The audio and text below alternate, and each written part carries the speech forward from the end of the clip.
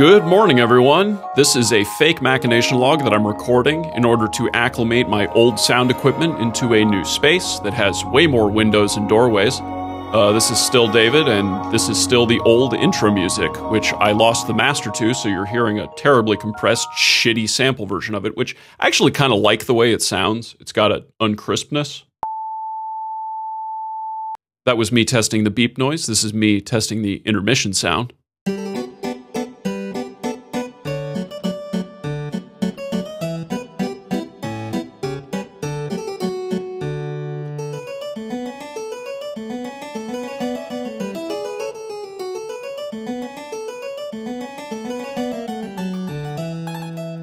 And this is me testing the intercom track.